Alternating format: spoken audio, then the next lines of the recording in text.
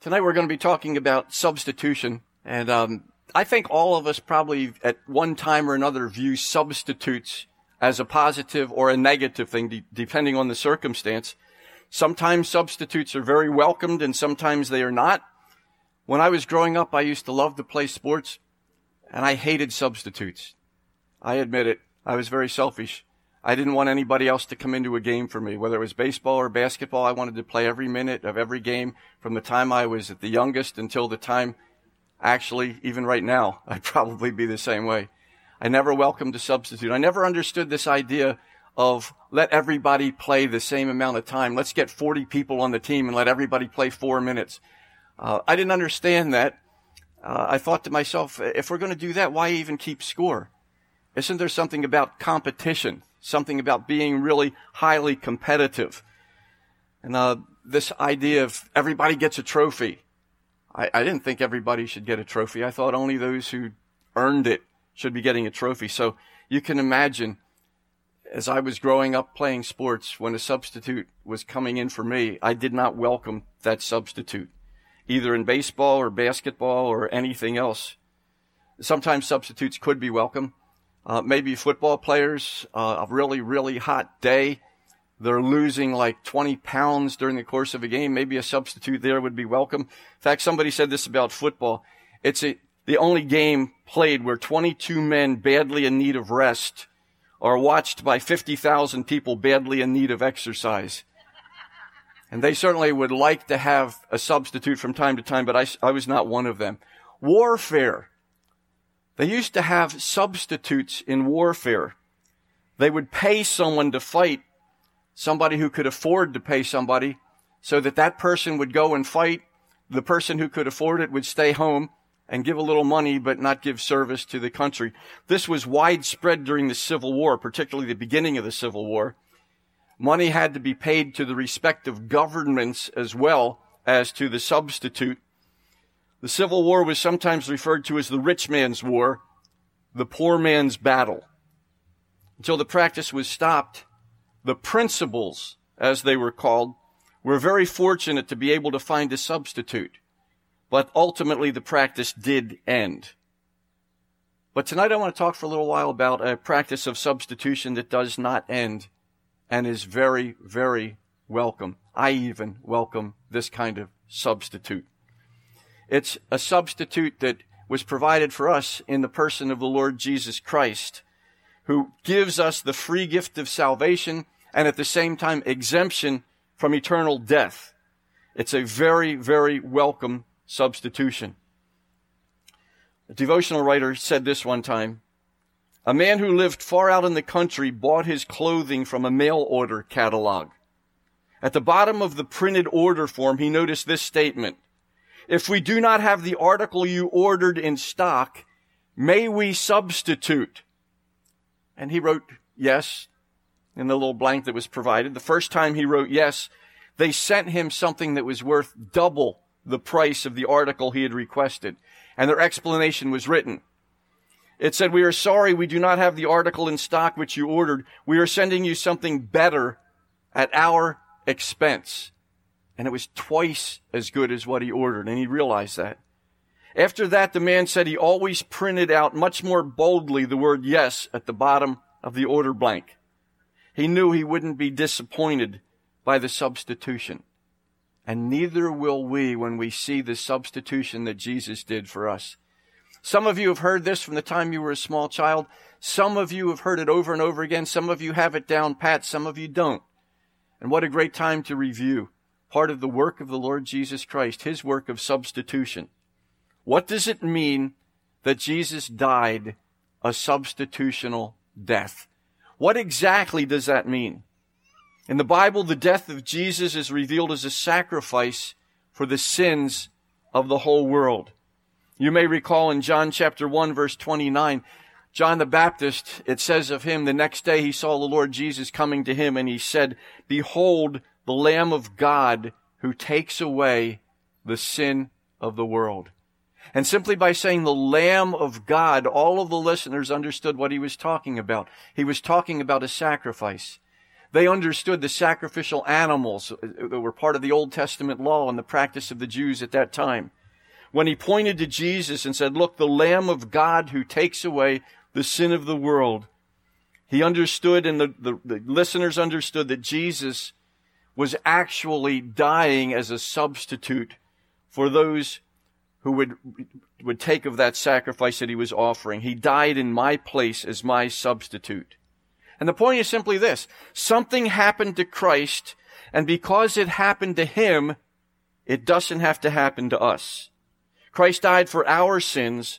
We not need die for them if we accept his sacrifice. And when the Bible talks about death, it always means separation. And when it talks about the death, the second death, it's talking about being eternally separated from God. We don't ever have to worry about that because we have a substitute, provided we accept the gift that he offers in his salvation. Christ didn't die merely as an example or as a martyr.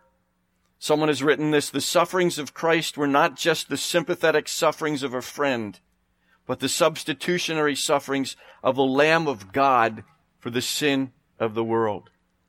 His death is also called vicarious.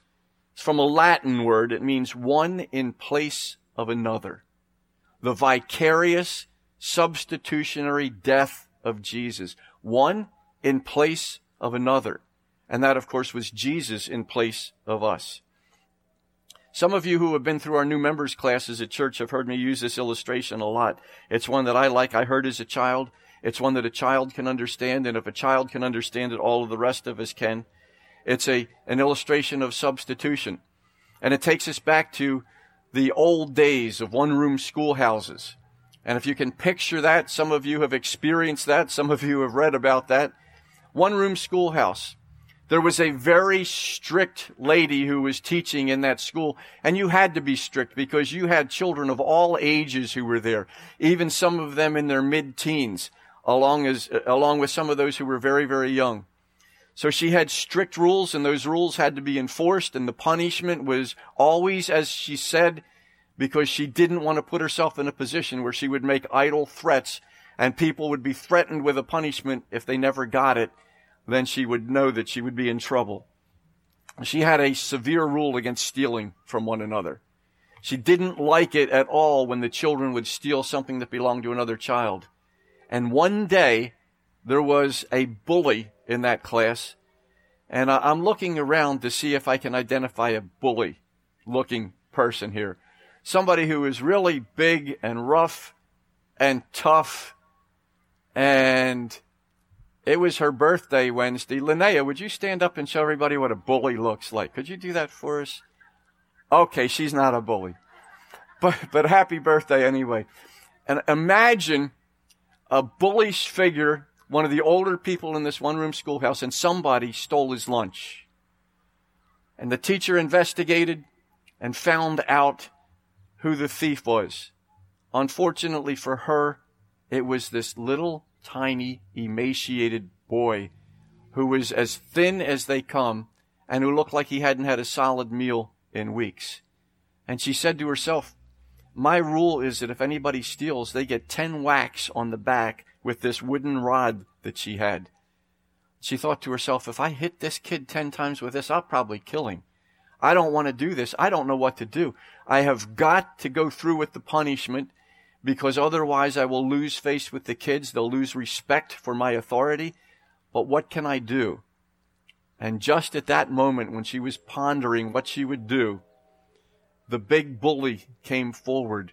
And the big bully said, wait a minute, let me take his whacks for him. And that's exactly what happened. The one who had been sinned against was the one who paid the penalty for the sinner. That's what Jesus did for us. We have done a lot more than stealing somebody's lunch. We've done a lot more if we examine our lives and see all the sins that are there that we've been forgiven from. That's what the Lord Jesus has done for us. What does the Bible teach about Jesus' substitutional death? The Bible teaches us several things. First of all, it is evident that Christ did not die for his own sins, just like the bully did not suffer punishment for his own sins. In Hebrews chapter 4, verse 15, It says, "For we do not have a high priest who is unable to sympathize with our weaknesses, but one who in every respect has been tempted as we are, yet without sin." We're told in the scriptures that God cannot sin. God doesn't tempt to sin. God cannot be tempted to sin. He doesn't sin. 1 Peter 2:22 says, "He committed no sin, neither was deceit found in his mouth." Did you catch that? He committed no sin, nor was deceit found in his mouth. That word for deceit is very interesting. It has to do with guile, or decoying, or baiting, or being wily, or crafty. It's saying that Jesus committed no sin, nor did he even venture right up to the edge of it and tell a half lie, or stretch the truth, or do something that in any way would be deceiving. The Lord Jesus was totally without sin, or any hint of any sin. That's a very significant verse. So it's evident that Christ didn't die for his own sins. If he didn't die for his own sins, whose sins did he die for? He died for our sins. And that's where the idea of substitution comes in. In Isaiah chapter 53, verses 5 and 6, it makes it as clear as it can be made. If we were indoors, I'd probably have a screen and I would emphasize some of the pronouns that are here. But I'm not inside, so will you emphasize them in your mind as I read them, and I'll try to put some emphasis. But we're listening for pronouns.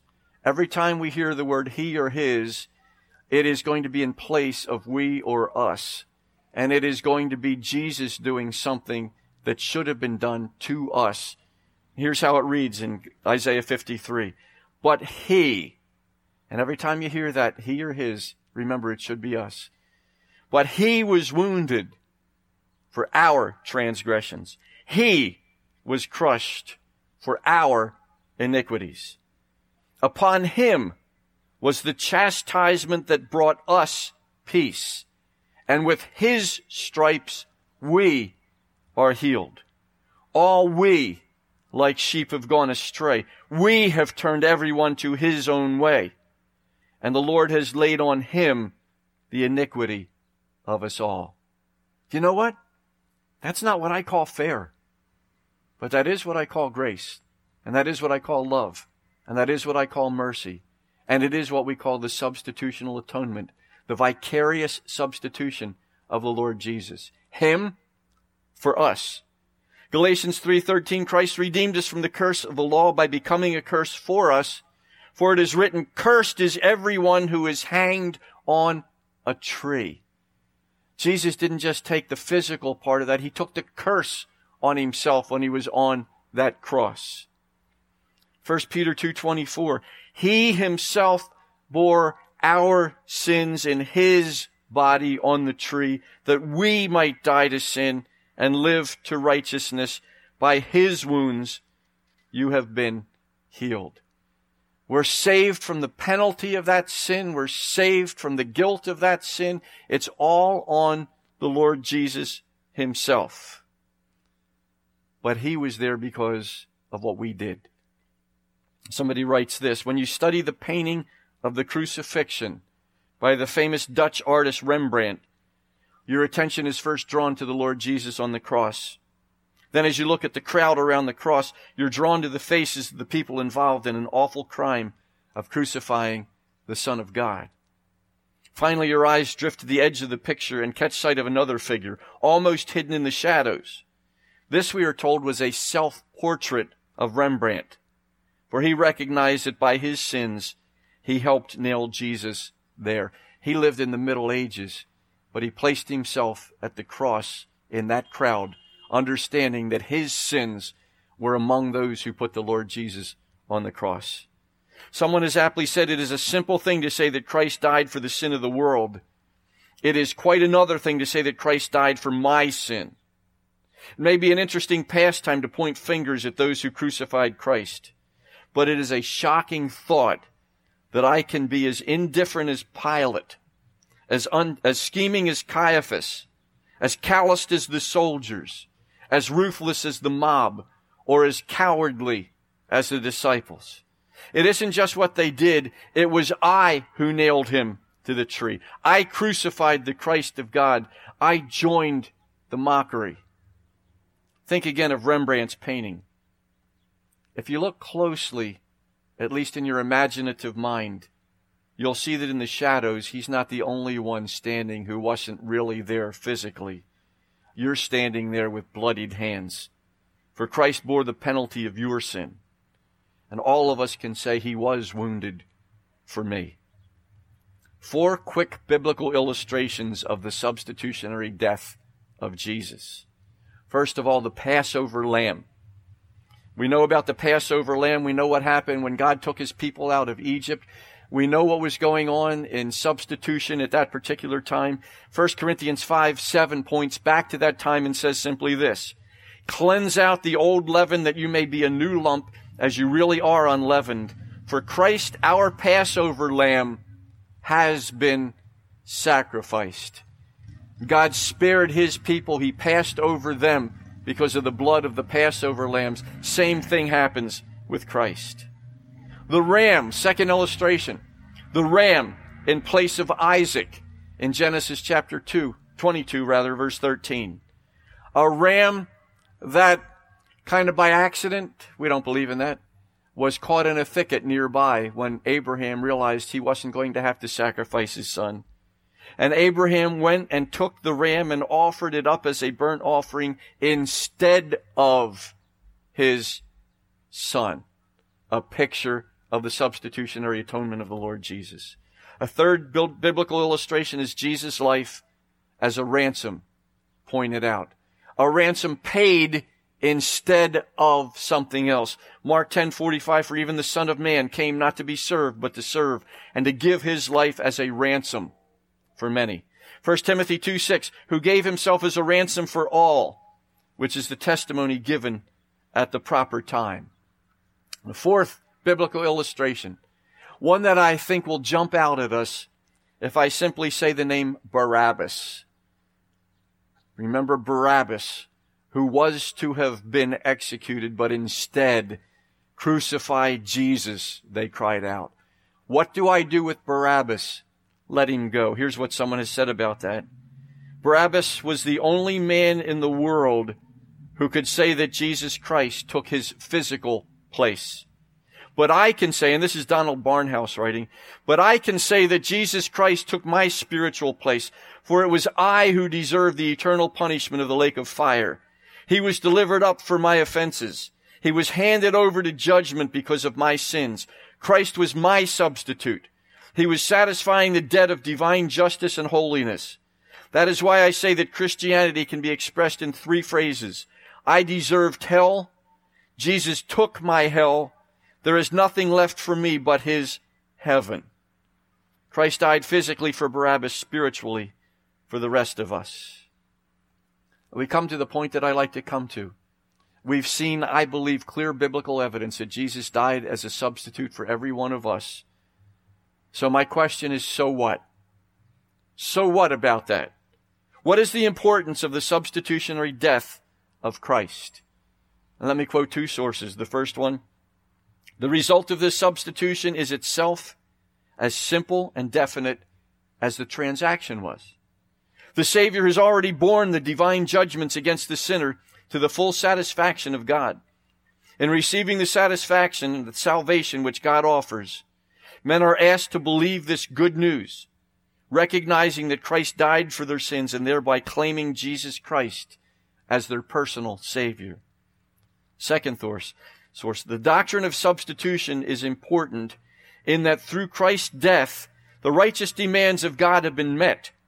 It was a legal transaction in which Christ dealt with the sin problem for the human race. He became the substitute for humanity's sin. Let me illustrate it a little bit further, and then we'll bring this to a conclusion. Again, here's what a devotional writer has said. He talked about Wayne and Red, 2 individuals who served in the same platoon when the Allied forces marched across Europe in World War II. Wayne volunteered to be what's called the point man. He was leading his platoon into enemy territory, and Red was backing him up. The 2 led their men through several battles until they reached the famed Siegfried Line. They ran across no man's land and jumped into the enemy trench. When a live grenade exploded in front of them, Wayne, who was in the lead, was wounded by the blast. Seeing his helplessness, Red stepped forward, grabbed Wayne, whirled around, and shielded him from gunfire. A few seconds later, Red was hit by an enemy bullet and died instantly. Wayne, who survived, later wrote, "No one has ever valued me more." In a sense, Jesus took the bullet that was intended for us. We were born in sin. The wages of sin is death. Because of God's great love, the Son of God became man. He lived without sinning. He took our penalty by dying on the cross. Because Jesus died, we can have eternal life. Very important question. Do you have that life? If not, you can put your faith in the Lord Jesus Christ right here tonight. Then you'll be able to say, no one has ever valued me more. And if you're unclear about what it means to ask the Lord Jesus Christ to be your personal Savior, we've put several tracts over on the table there where that handsome young man is standing. Right there on the table, and there's a handsome young man sitting and another handsome young man sitting. You go there and you can pick up those tracts and read about that, or talk to anybody here that you may know who knows the Lord Jesus. I'll be around. We'd love to talk to you about Him. Do you have that eternal life? Can you say, no one has ever valued me more? Let me summarize where we've been. Chuck Swindoll does a great job of summarizing everything that I've said so far tonight. Here's what he says. One way to understand the meaning of the death of Jesus is to imagine a courtroom scene in which we are on trial for our sins and God is the judge. Our sins against God are capital crimes. God Himself is our judge, and according to divine law, our crimes deserve the death penalty. Death in a spiritual sense means eternal separation from God in unending torment. That's a very serious judgment. By shedding His blood on the cross, Jesus took the punishment we deserve and offered us His righteousness. When we trust Christ for our salvation, essentially we are making a trade. By faith we trade our sin and its accompanying death penalty for His righteousness and life. In theological terms, this is called substitutionary atonement. Christ died on the cross as our substitute. Without Him, we would suffer the death penalty for our own sins. I don't want to close quoting a human being. Let me close by quoting 2 Corinthians 5:20 and 21. Therefore, we are ambassadors for Christ, God making His appeal through us.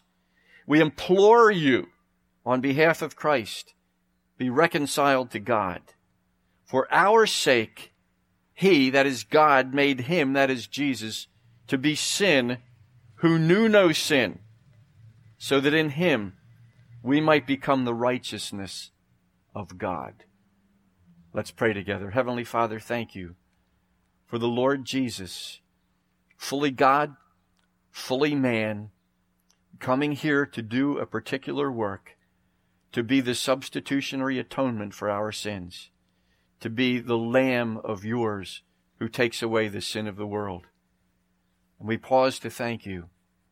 And my prayer tonight is that everyone here will be able to say, no one has ever valued me more than the Lord Jesus. That everyone will understand what Jesus did for us, so that we not only get eternal life, but we get the righteousness of the Lord Jesus. It's all part of that great trade. And thank you that that's certainly worth singing about for each one of us. Thank you for that worthy name of the Lord Jesus. And thank you that it is in Christ alone that we are able to see that our salvation has been secured. And we thank you for that now, and thank you in Jesus' name. Amen.